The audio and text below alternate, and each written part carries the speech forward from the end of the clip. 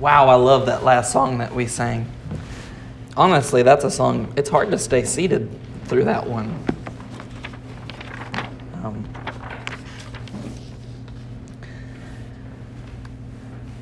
Today we'll be looking at a story of someone from it's not the start, but the beginning of repentance to conversion to faith, straight into evangelism. It's a story we started on a couple of weeks ago before I left to go on the youth retreat. And I realized that 2 weeks is a long time to pull our memories back, so I want to ask us to do that just really quickly. 2 weeks ago, we were looking at the Samaritan at the well. The Samaritan at the well. And I didn't really get into the actual conversation that Jesus has with this woman at the well because, the context, there's so much that we needed to look at.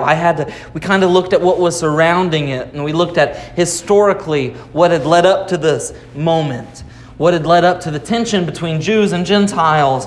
We looked at the culture and the way that Pharisees maybe, those who are at least that really didn't want to associate with the Samaritans would go the long way around instead of passing through Samaria if they were needing to pass through from Judea to Galilee. And we looked at those cultural components. And in doing that, we were able to talk about how Jesus was really shaking it up. He was challenging the culture. He wasn't stirring the pot. Jesus wasn't a pot stirrer, but he was stirring it up in a sense that he was causing people to actually think about the convictions that they had held that had no basis in what God had told them to do, which is something I think we still need to do today. And we kind of landed it 2 weeks ago talking about the importance that it has in our lives as we think about how we consider evangelism or how we consider reaching out to people, particularly those who are lost. I said I love the song that we sang this morning, My Chains Are Gone. I think about what that really means as we get to the end of the song and we sing, You Are Mine. What it really means when we're able to sing together and listen to each other singing, as if we're singing to each other to remind us that God is our God. This morning I want to look at the actual conversation that Jesus has with this woman. And I've already called out, I think, a little bit how well known this narrative is. So many people will make reference to it, about the moment that Jesus spoke with the Samaritan at the well. They'll talk about how Jesus didn't spend his earthly ministry only hanging out with the religious elite. Instead, he hung out with those who were maybe even spiritually depraved and needed him most. This story, this picture that we find, it's remarkable. And it's so easy to look at it in light of what we talked about 2 weeks ago. I want to look at it like a football team would look at a football play as they were watching film. Like, this is an incredible play. I want to figure it out. I want to figure out what Jesus does, because in this short little chapter, this woman goes from a place of not confessing her sin, not being convicted, to confessing and being convicted, growing in truth, being converted, and immediately at the end of this passage, John 4, verse 28, she leaves the well. She goes back to the city that she came from, and she tells everybody about the encounter that she just had.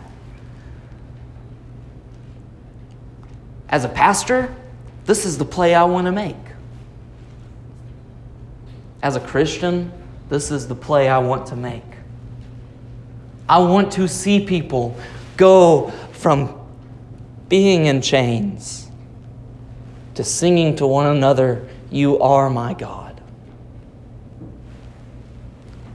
I want to be careful, though, because Jesus didn't have a playbook. As we saw a couple weeks ago when we were looking at his interaction with Nicodemus, he approaches all of these things relationally. And I'm already getting into my sermon notes, so let's back up a little bit. Let's pray, let's read God's word, and let's ask God to do the teaching for us, that he might reveal to us the truths that we find here. Father in heaven, I thank you so much for your word. I thank you for your earthly ministry, and I thank you for inspiring your faithful servants to record it.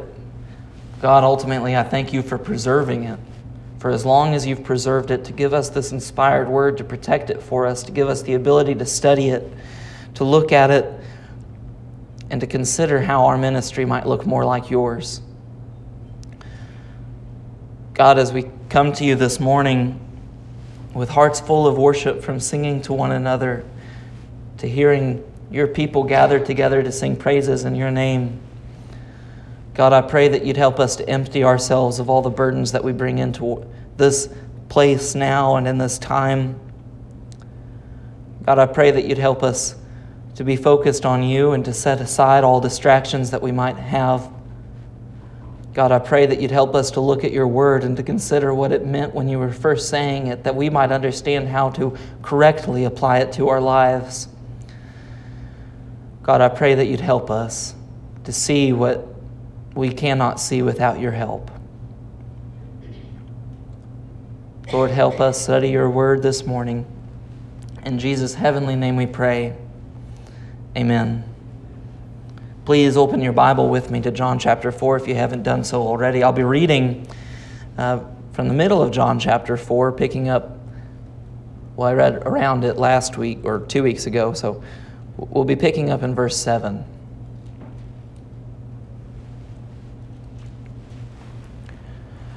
The Bible says, "A woman from Samaria came to draw water. Jesus said to her, 'Give me a drink,' for his disciples had gone away into the city to buy food.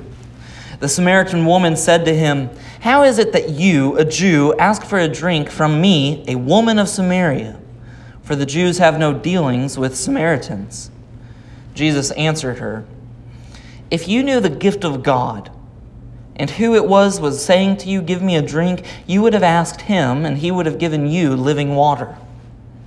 The woman said to him, 'Sir, you have nothing to draw water with, and the well is deep. Where do you get that living water? Are you greater than our father Jacob? He gave us this well, and he drank from it himself, as did his sons and his livestock.' And Jesus said to her, 'Everyone who drinks of this water will be thirsty again, but whoever drinks of the water that I will give him will never be thirsty again. The water that I will give him will become in him a spring of water welling up to eternal life.' And the woman said to him, 'Sir, give me this water so that I will not be thirsty or have to come here to draw water.' And Jesus said to her, 'Go, call your husband and come here.' And the woman answered him, 'I have no husband.' Jesus said to her, 'You are right in saying, "I have no husband." For you have had 5 husbands, and the one you now have is not your husband. What you have said is true.' The woman said to him, 'Sir, I perceive that you are a prophet. Our fathers worshipped on this mountain, but you say that in Jerusalem is the place where people ought to worship.' And Jesus said to her, 'Woman, believe me, the hour is coming when neither on this mountain nor in Jerusalem will you worship the Father. You worship what you do not know. We worship what we know, for salvation is from the Jews. But the hour is coming, and is now here, when true worshipers will worship the Father in spirit and truth. For the Father is seeking such people to worship him. God is spirit, and those who worship him must worship in spirit and truth.' And the woman said to him, 'I know that the Messiah is coming, he who is called the Christ. And when he comes, he will tell us all things.' And Jesus said to her, 'I who speak to you am he.'"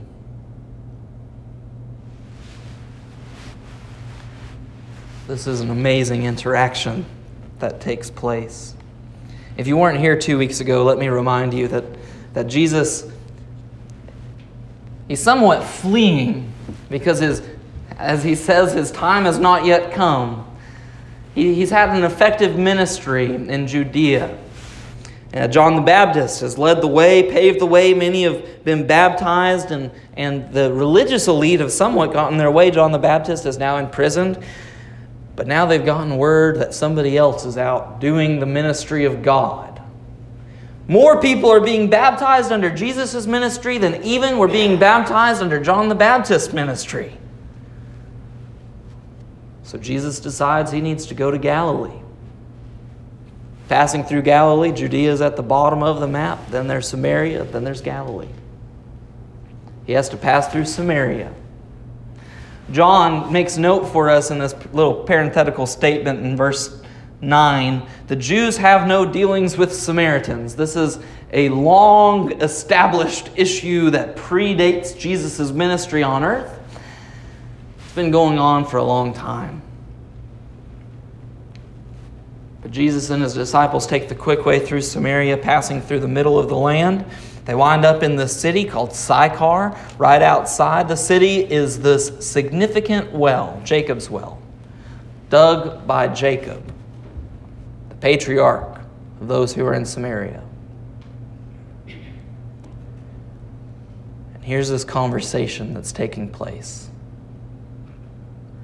A conversation no one anticipated taking place.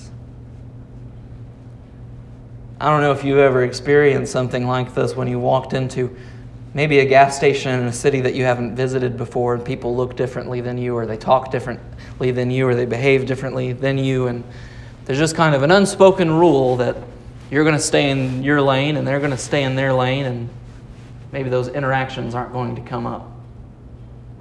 But here Jesus pushes the boundaries of that, doesn't he? Let's look at what's happening. They're traveling. Jesus and his disciples, they're traveling. They're on the road.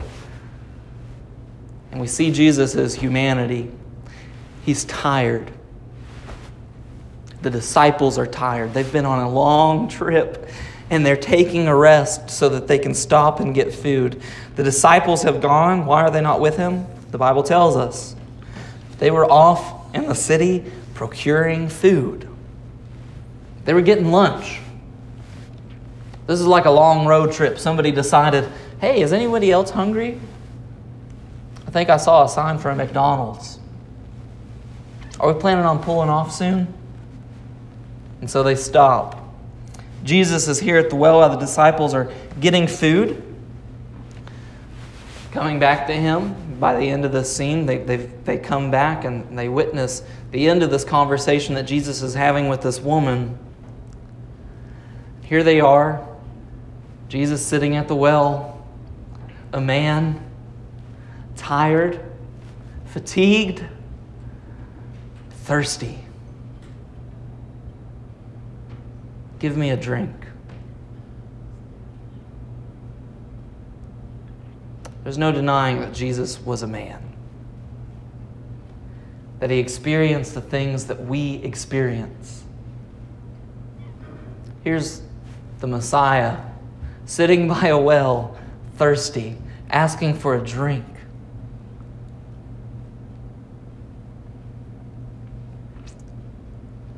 But there's this religious presupposition that existed before Jesus was there. The Samaritan woman's caught off guard by it. Who is this, a Jew, asking me for a drink? Does he not know? He's a Jew and I'm a Samaritan. What's wrong with him? Why is he talking to me? There's a cultural boundary that's been long established, that's already been there, and he's talking to me. And so she addresses him, her response. She addresses him and clarifies the situation. What are you doing? How is it that you, a Jew, ask for a drink from me, a woman of Samaria? Jesus has already pushed this cultural boundary. I don't want to move too fast into applying this to our own lives, our own circumstances, but I really want us to consider what's happening here. This is a historical record of a conversation that Jesus, the Messiah, had with a real woman at a real well that we can point to on a real map outside of a city called Sychar in Samaria. I want us to understand what's happening here. Because these are two people with religious backgrounds, and this is something that I feel like I experience regularly. It's tough being a pastor. I don't know if you know this. I have to complain. It's awful because as soon as people find out you're a pastor, the walls go up. There's things that we can't talk about. There's some things that we will talk about, but not the important things. And really, it's not just being a pastor or being a preacher. This is something that we experience as Christians. As soon as people find out that you're a Christian, there's a couple things that they have to figure out. Are you one of those Christians that isn't crazy? Or are you one of those fanatics that are sold out for Jesus? By the way, fanatic just means somebody that loves Jesus more than you. They have to ask this question, and as soon as they find out, no, I'm a Bible-reading, knee-praying, church-going, Jesus-loving sellout, the walls go up just like they do for me. I'm not the only one that's experienced that, right? You're sitting at the barbershop, and as soon as they figure out, no, this guy's one of the fanatics. This guy's sold out for Jesus. His life revolves around Jesus. This guy loves the Word, and he struggles whenever he doesn't understand it and he doesn't know how to apply it. This guy, there's things I can't talk about with him because he's one of those Christians that actually believes what the Bible says. He's one of those Christians that actually believes that sin is bad for us. He's one of those Christians that really believes that God wants to control the way that we live our lives. There's things I can't talk about with him. This is the same response the Samaritan woman gives. Don't you know?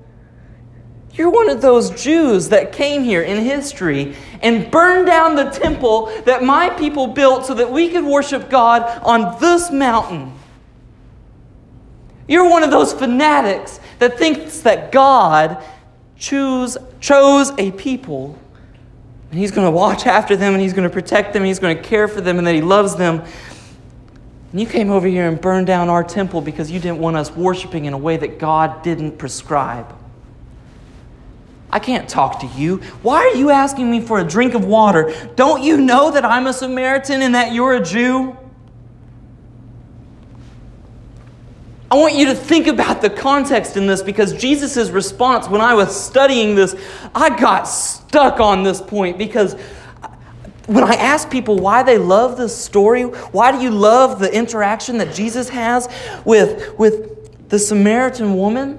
Why does this stand out in prominence in your mind? People, the response, even my response, is the compassion.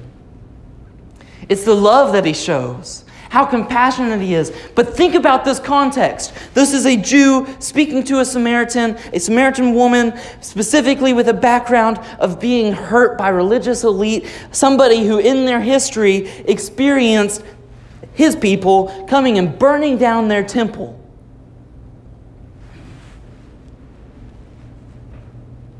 Jesus says, if you knew the gift of God,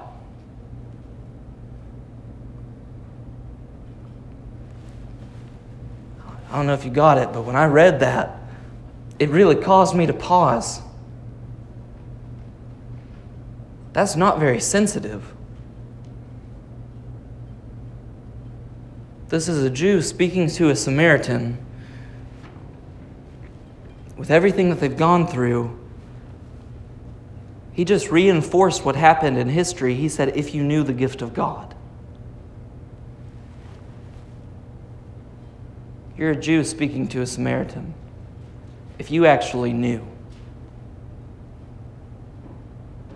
If you actually knew the gift of God.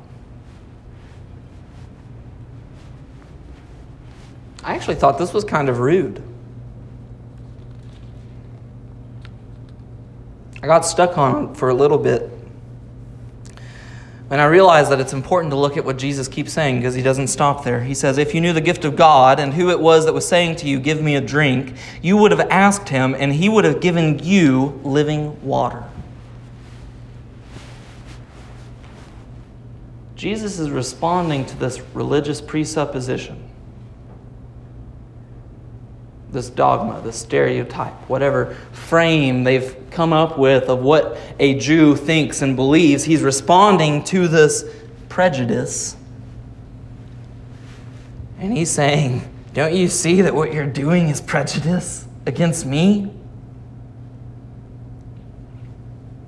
Look at this. If you knew the gift of God, then you would have asked, and you knew who it was that was asking you for a drink. You would have asked him for a drink, and he would have given you living water. Jesus isn't getting caught up in the minutia and the distractions of all of this prejudice. He's moving past it. He's bigger than it. Like theologically, he's bigger than it. He's God. Duh. But this is the same mindset that Christians need to have whenever we approach people in this world. Look, he's not getting caught up in Jews versus Samaritans. He's saying, I'm not a member. I'm a member of the kingdom of God. I'm a member of something that's way bigger than Jews versus Samaritans. This is the kingdom of God versus the world and what the world thinks we should do. Look how much bigger it is. If you knew the gift of God, not because I know it just because I'm a Jew, but because the gift of God is bigger than this somewhat trivial, in the sight of eternity, certainly trivial. If you knew the gift of God and who it was that was asking you, would you give me a drink of water? You would have asked him for a drink, and he would have given it to you.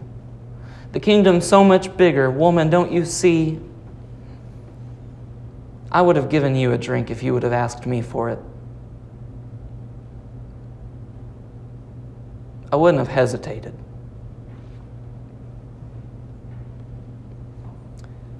These differences you think that exist between us, you've made them up in your own mind. They're not real. And the only way for you to see that they're not real is for you to let go of them. These differences that stand between us, that keep me from talking to you, another human being, that keep me from sharing with you the most wonderful news that there is in the world, that you're a sinner, that you're going to die. Because of your sins, you're convicted, that you honestly deserve hell. But God loves you so much, he made a way for you not to do that because he wants to pay that penalty for you. In fact, he did, or at this point would. And he did it because he wants a relationship with you.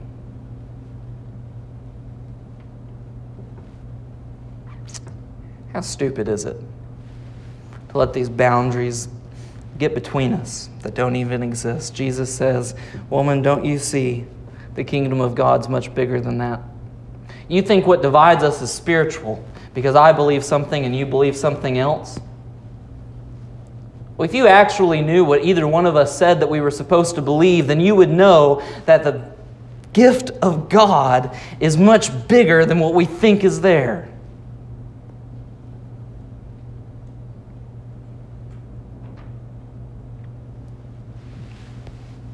This woman was caught up with the differences, but Jesus didn't get caught up. He didn't get bogged down. He moved past, and I think his words probably stung a little bit. I think they did. If you knew the real gift of God. The reason I say I think they stung is if we look at how the woman responds to him, somewhat of an air of defensiveness in her response. The woman says to him, I'm in verse 11, Sir, you have nothing to draw water with, and the well is deep. Where do you get that living water? Are you greater than our father Jacob?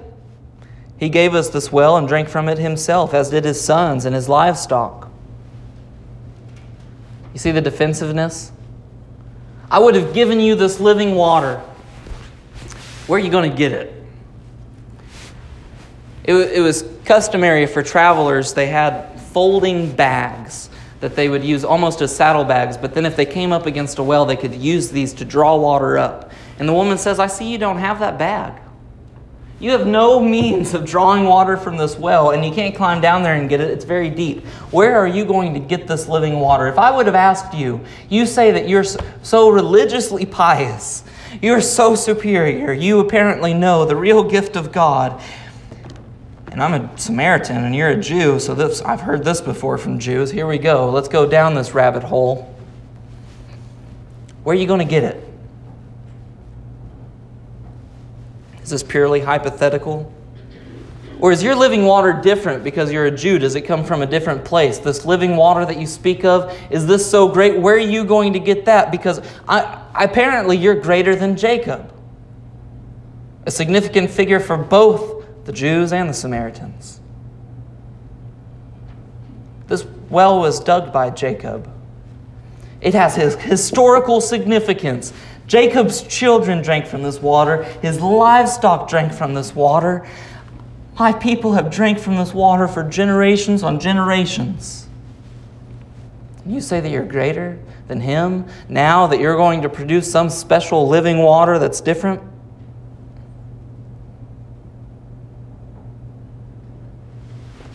Isn't it significant that Jesus is able to have this conversation out? His words stung, but he didn't let them sting so that he could get up and leave. He's ready to have this conversation because in this response, the coin gets flipped. Jesus has changed the conversation, no longer talking about the material things of this world, but now talking about the spiritual things of heaven.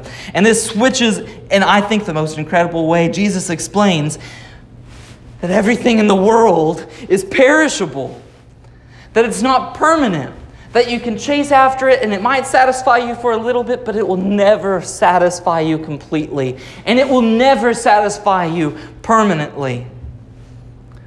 Just like we said, Jesus isn't getting caught up with the Samaritan versus Jew argument. He's having a conversation about the kingdom of God and the world. Because the gift of God is bigger. It's greater. And here he says everything in this world, it won't fill you up, it won't satisfy you. Look at his response here in verse 13. Everyone who drinks this water will be thirsty again, but whoever drinks of the water that I will give him will never be thirsty again. The water that I will give him will become in him a spring of water welling up to eternal life. A spring of water welling up to eternal life. It's going to satisfy you permanently. If you drink of this living water, if you drink of the truth of the real gift of God, which is sacrifice, which is the propitiation of sin, which is our atonement, which is the purchase from death to life, that we can have a relationship with God. If you drink of this water, it's going to satisfy you forever.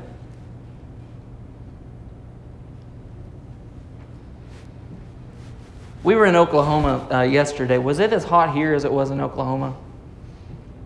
I think the heat index was 104 degrees. So hot. I was blown away. I walked outside and I felt like I couldn't breathe. It was so hot. I went back inside. I grabbed a water bottle. I drank the whole thing like a fish. By the way, don't do that with the cold water if it's hot outside. Apparently, that's not safe. But I did. I drank it like a water that was so sweet. It was so good. It was so satisfying. I could literally feel the dryness in my cheeks starting to expand. Like, it was amazing. That water was so good. I think I have a little bit of a problem as I've gotten older. I've taken less care of my body, and I drink more sodas than I probably should. And so, I'm on this cycle where I get dehydrated and I start to get headaches, and I'm like, I should really drink some water. This is going to get bad fast. And every time I do, it's like I get addicted to it. Like, that water is so good, and I keep going back for more. Problem is, I keep going through that cycle. I keep wanting more water. Oh, but when I really, really get it, when I really get thirsty, people say water doesn't have taste, but when you really, really want that water, it tastes incredible, doesn't it? This living water that Jesus is offering is so much bigger, tastes so much better, so much sweeter. And we'll never lose it.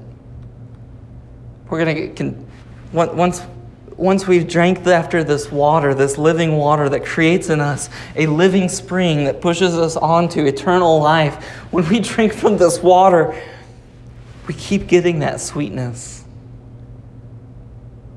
All we have to do is sit back and think about what Jesus did for us. It's incredible. I had a friend call me this week, and I think he was calling me to convict me of something. I don't know. He said, "Brother Derek, how are things going?" I said, "They're fine." He asked about a specific situation that was coming that I had shared with him that I asked for prayer for. And I said, "Man, honestly, I think resolutions, it's just been a week of resolution.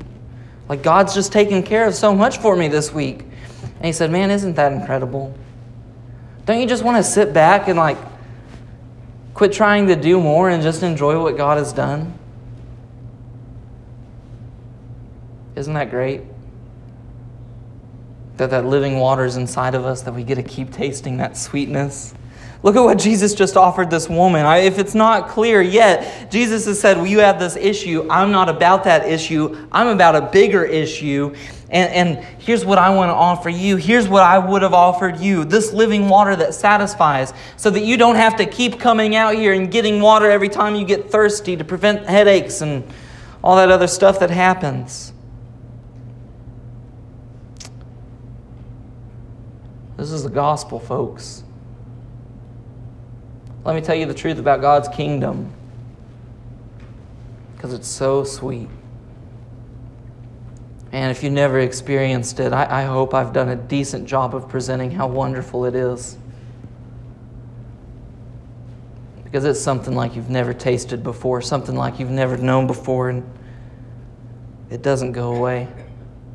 It's there for us always, ready for us to turn back to it, ready for us to take part in it. Oh, and it's so sweet. Samaritan woman, Jesus, much better speaker than I am. She's hooked. "Sir, give me this water so that I will not be thirsty or have to come here to draw water." Now, she kind of missed the point, didn't she? She's made this about material things again. She kind of missed the point that Jesus was talking about something spiritual, something much bigger. She kind of missed the point, but she's interested. Jesus has a parable that he teaches in Matthew about the truth of the gospel being a seed, and it lands in a couple of different places. When it lands on hard soil, it might spring up at first. Roots might grow from it and it might sprout, but as soon as the sun comes up, as soon as trial enters into the life, it withers away quickly because there was nothing for it to take root. You cannot plant seed in hard, compacted soil. It has to be tilled up first. The woman's heart is still hard. The soil is not ready for planting. The roots came out. She says, "Sir, give me this water so that I don't have to come here and be thirsty." The roots came out. She's interested. She wants it. She wants what the Messiah, the Son of God, what he's offering her. But she's missed the point.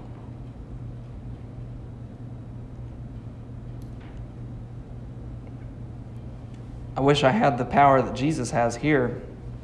The all-knowing ability to know exactly what to say and how to till up the soil. But if we look at what Jesus says, he says, "Go call your husband and come here." Keep in mind that he's God.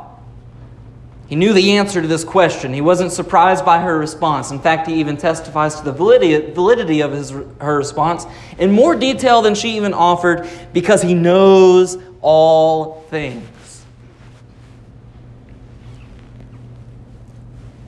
So why does he ask this question? Go call your husband and come here. Why does he tell her to do this? Her response is, "I have no husband." I have no husband. Why does he do this?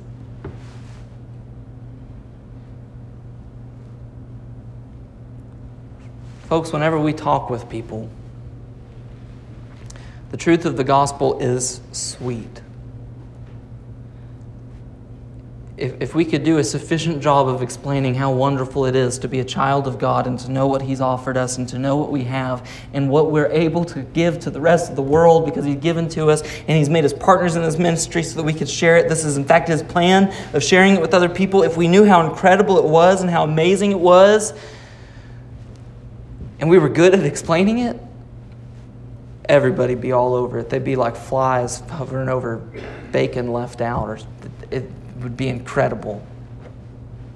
They would be all over it. Everyone would be coming to us. I want some of that. The problem is this woman has some ignorance. First, she doesn't know who she's talking to, right? She says up here, Jesus says, if you knew who was talking to you. She doesn't know who she's talking to. 2, she doesn't know what this living water is all about. She doesn't know that there's something bigger than what the world has to offer. 3, she doesn't know how to get it. She's hooked. The seed has sprouted roots. It's ready to grow, but the soil's not ready to nurture it, to take care of it, to foster it to real growth. The only way that people will get from a place of being in bondage to conversion is if there is genuine conviction. And this is the part that really sucks whenever we're in church because we want to talk about why people should be convicted. Jesus is not harsh. I said that He's rude, but He's not harsh. He's speaking the truth, and this is the most incredible thing here. Go and call your husband. And the soil of this woman's heart is plowed through. Look at her response. This is the shortest response the woman has had thus far in this conversation. I have no husband.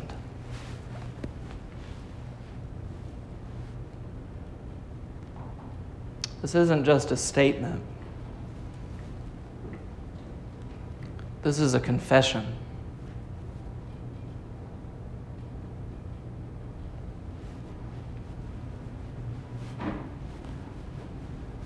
Sometimes the hard part about reading the Bible is that, it's not a video. I can't look at people's facial expressions whenever they were speaking and they were saying these things. I have no husband. But I think the woman's attitudes changed. Just looking at her words, just looking at what God decided to inspire John to record, just looking at her words, she moved from being defensive to asking Jesus for this living water that He was offering, speaking in long responses, saying, I have no husband.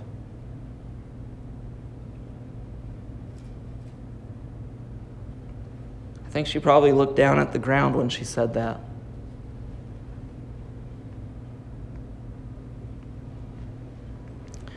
I think she was a little bit remorsed by that statement.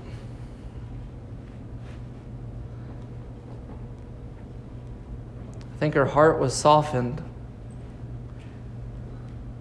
because she moved from talking about just these spiritual things to it actually having something to do with her life.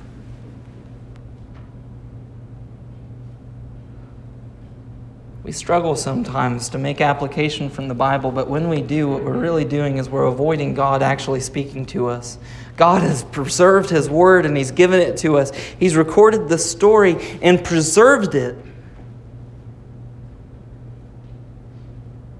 so that we can study it today, so that we can look at it, so that we can see what Jesus' ministry was like on earth, so that we could look at it as a game plan, so that we could consider what it means to our own lives, because we have to experience the Bible. If you come to Bible study and you leave unchanged, I'm not just talking about being converted. I'm not just talking about being saved. If you come to a Bible study, if you go on a prayer retreat, if you spend time with God and you take nothing away from it,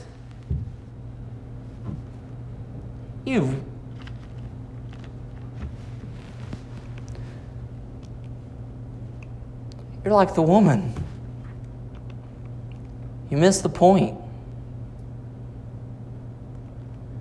There has to be real application, and somebody can't make it up for you. There's some people who are gifted with encouragement. I'm not one of those. And let me explain what I mean by encouragement. Giving people biblical advice about next steps and actions. I'm not good at it. It's probably because whenever I read the Bible, it's so specific to me, I can't get outside of my own head because it burdens me so much. I can lead you in what I'm doing, but I don't know how to lead you in what you're going through. And I'm so thankful for those people who are in our church who have this gift of encouragement and who are able to provide real application for people. But guys, it's not their responsibility, it's yours. You have to make real application. You have to do real things. You have to really be moved. There has to be real action that comes out of it. There needs to be a plan. When you make application, it should include some things like, when are you going to do what you're going to do? What are you going to do? What time? Where? If the application of this message for you this morning is that you would have an evangelical ministry like Jesus, when? Because if you stay in your house all day long, it's never going to happen. So what day, at what time are you going to leave to go somewhere where you might have an opportunity to witness to somebody else? If your application from this message is that you would be convicted of sin, or that you would really understand conviction and that you would be able to confess like this woman confesses before the Son of Man, the one who would hang on a cross and says, I have no husband, how are you going to get out of the way of your own confession? That you can come forward, that you can really confess before God.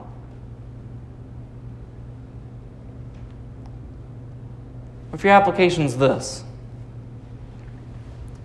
because I think this is the one that really stuck out to me this week.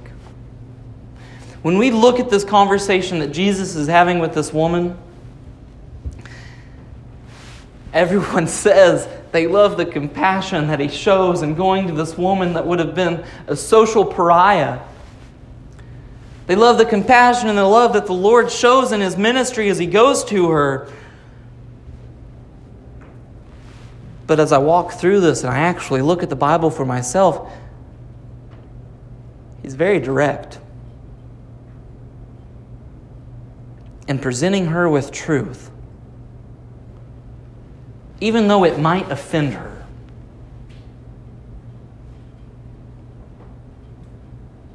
How do I make sure that I do that? Paul, when writing to the Ephesian church, and actually if you want to go over there and look at it, Ephesians chapter 4, Paul gives us a picture of what speaking the truth in love looks like. Because this is the most important point. We cannot speak truth to people who need to hear truth if there is no love in us. This is where we get caught up sometimes. And when we're talking to people, we want to tell them the truth that we know that's convicted us, but we don't want to talk about how it's actually made application in our life because it's a struggle. It is a spiritual war. Or we go to the other side and we say, I don't actually want to talk to people about the truth that they need to hear because I don't want to offend them. I love them too much to do that. Paul gives us a picture of what that should look like specifically in the church when Christians are speaking with other Christians. If you don't mind, read really fast Ephesians chapter 4, verse 13 through 16, just 3 verses. Paul writes, so that we may no longer be children tossed to and fro by the waves that are carried about by every wind of doctrine, by human cunning, and by craftiness and deceitful schemes. That was verse 14. Let me back up to verse 13. I'm going to take a deep breath. I'm starting to get excited because when I look out, I think I've maybe preached too long and some of you have fallen asleep, but I really believe that we should keep going on this. It's important enough because I really think this is the most important piece that we could pull out of this narrative. Ephesians chapter 4, starting in verse 13, the Bible says, until we all attain to the unity of the faith and of the knowledge of the Son of God, to the mature manhood, to the measure of the stature of the fullness of Christ, so that we may no longer be children tossed to and fro by the waves and carried about by every wind of every doctrine, by human cunning, by craftiness and deceitful schemes. Rather, speaking the truth in love, we are to grow up in every way into Him who is the head, into Christ, from whom the whole body, joined and held together by every joint with which it is equipped, when each part is working properly, makes the body grow so that it builds itself up in love.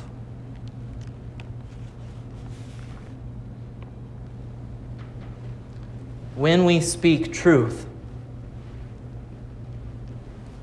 to the world and to Christians, if there is no love in the way that we speak, we are also devoid of the truth.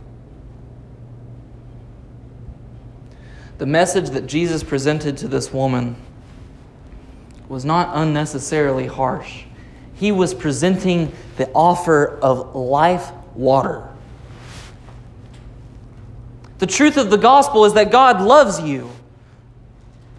So if you speak with somebody, maybe even to correct something wrong that they've done to you, if you speak to somebody in such a way that there's no love in the way that you speak, you've thrown out the truth of what you're trying to say. You've taken love out of it. Likewise, if you say you love somebody,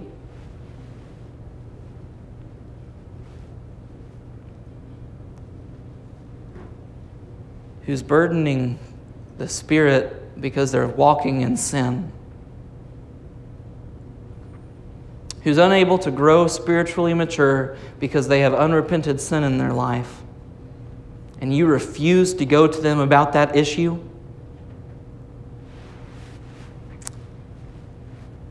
you refuse to tell them the truth, you're lying. You don't really love them. Truth without love is not truth. Love without truth is not love.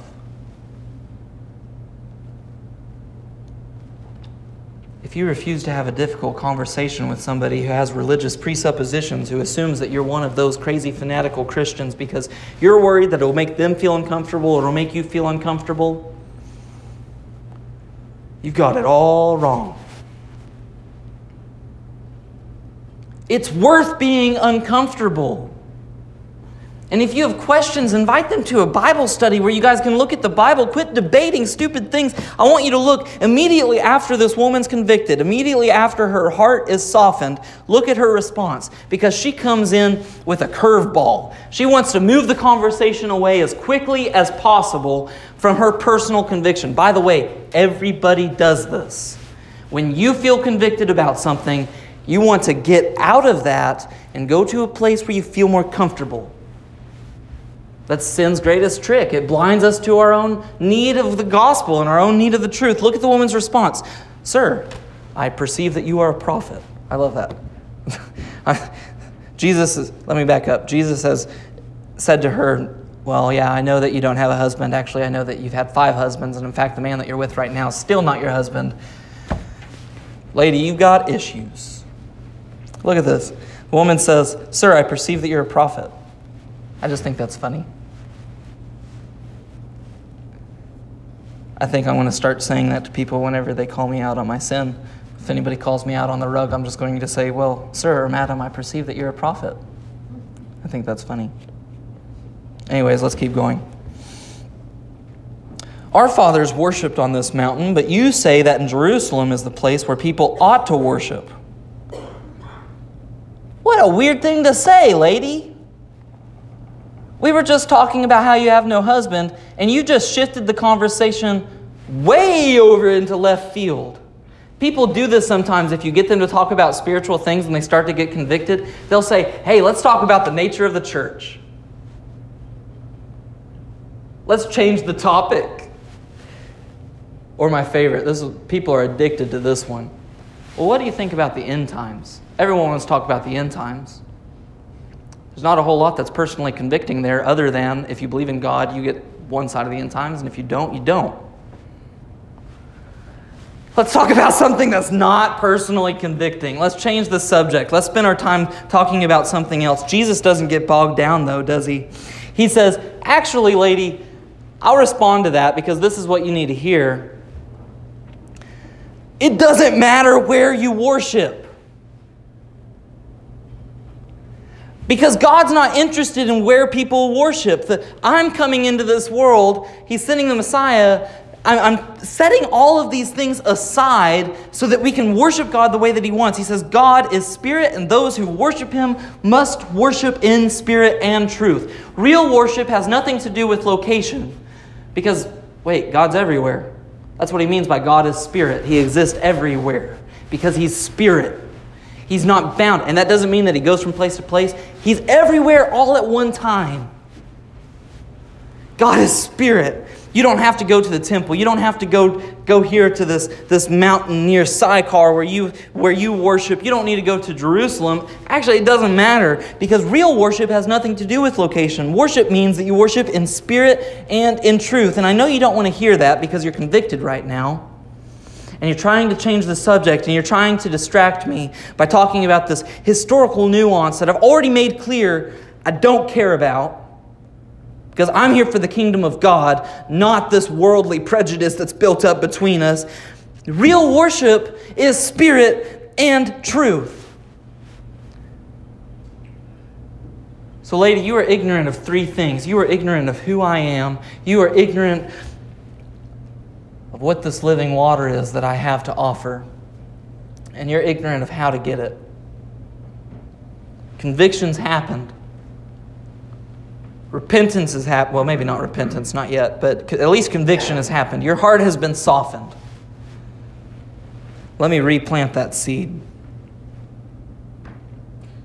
And look at this. I don't know where the Samaritan woman would have got this. She says, verse 25, I know the Messiah is coming, He who is called the Christ. And when He comes, He will tell us all things.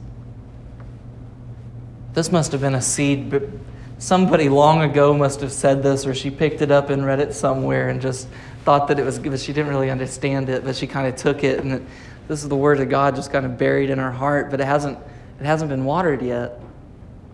This is what it's like sometimes whenever we evangelize people. We don't always get to a place of confession. We don't always get to a place of conversion. Sometimes that word of God is just planted.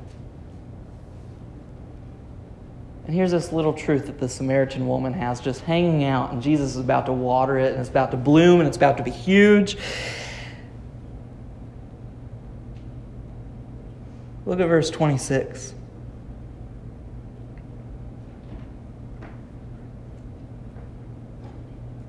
I who speak to you am He. If you look in the Greek, Jesus doesn't just say, I am He. He says, the one who's speaking to you, I am. Not only is He acknowledging that He's the Son of God, that He's the Messiah right here, like irrefutably, that's what He's saying. I'm the Messiah. I'm the one that's coming to explain to you these things. The seed's been planted. I'm about to water it. It's going to be awesome, and it's going to grow. But He uses the name of God. He says, I am.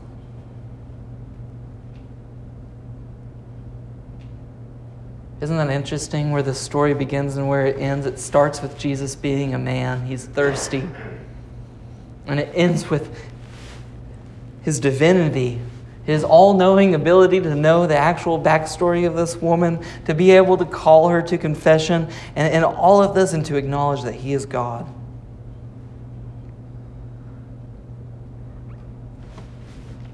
So much we could take away from this. We could spend weeks looking at just this one narrative, but Let me offer just a couple of recommendations. Look at Jesus' playbook. The point of what Paul was writing, what I read in Ephesians chapter 4, was that basically, that you've got to be spiritually growing until you're exactly like Jesus. You got to look like Him, talk like Him, think like Him, be like Him. Until you're there, you have to be spiritually growing. And the only way that you are going to be spiritually growing is if you are practicing regular biblical disciplines that bring you to God. Read your Bible, and don't just read it for academic purposes, but apply it to your life. Make it mean something, because that's what's going to make it mean something to somebody else. Be involved in evangelism. It blows me away. This woman literally was just saved. She realized that this is the Messiah. She leaves her water jar there and she runs into the city and she tells everyone, "Come and see a man who told me everything that I've ever did." No hesitation, 100% zeal. My life was just changed forever. I got to talk about it with you. Have that much zeal when you talk about people. Don't be worried about the awkward. Man, just get used to it. Life is awkward. People are awkward. I'm awkward. If you're in this church, that means you get to interact with me. God bless you all. And I'm awkward. So we got to get used to a little bit of awkward, especially if we're going to see people be saved. Because if you actually love them, that awkward really doesn't matter anymore. Even if it's uncomfortable, it doesn't matter anymore. Because if you really love them, if you really believe what the Bible says, that if somebody doesn't know Jesus, they're going to hell, be bold.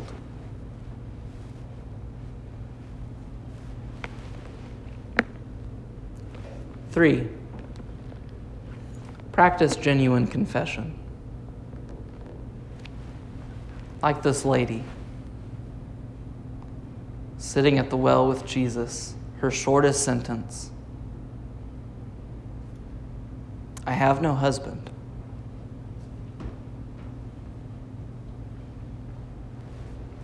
Sometimes we want to avoid confession because it makes us feel uncomfortable, and there's a high chance that it'd make the person we're confessing to feel uncomfortable. But you know what it does when one person confesses? When one person genuinely confesses before somebody else, it gives the church an opportunity to be the church and to love on that person and to say, guess what? Jesus still loves you, and He's still ready to forgive you, and He's walking beside you, and He's going to help you grow in all things. And I'm going to be here with you for it.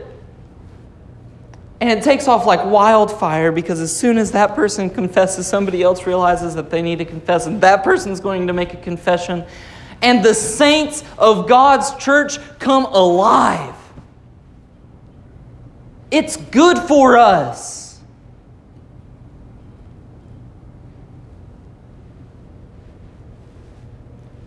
Because it makes us, once we confess, it's no longer a secret. Now I just get to pursue God. And somebody says, yeah, but it carries with it all that shame, because now everybody knows my shame. We all have shame. Micah said in our prayer retreat, you know what I say to somebody who wants to keep that shame over me after I've confessed?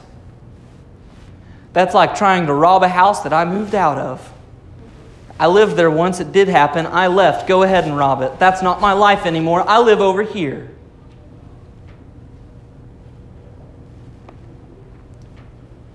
If you want to be bold enough to bring the gospel to somebody that needs to hear it, be bold enough to live the gospel the way that God tells us to. Right here. I have no idea how long this sermon is, but I feel like it was long, and I'm so sorry. I do try to be respectful of people's time. And I want you to know, if I ever preach too long and you have obligations in the afternoon, that it's a sin to break the Sabbath. So no, I'm just kidding. Feel free to get up and leave. I do not want to hold anyone prisoner.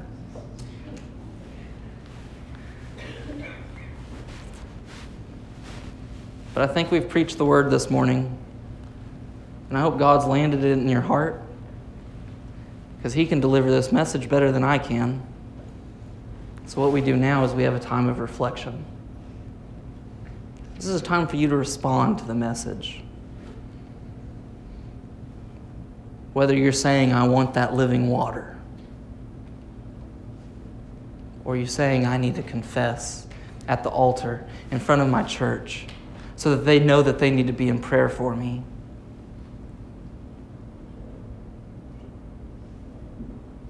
That's what we do now.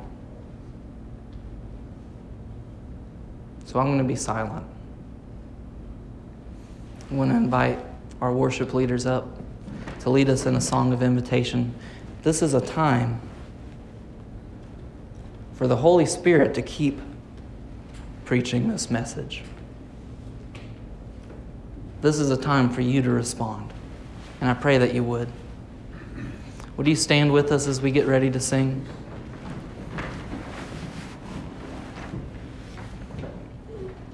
Number 373.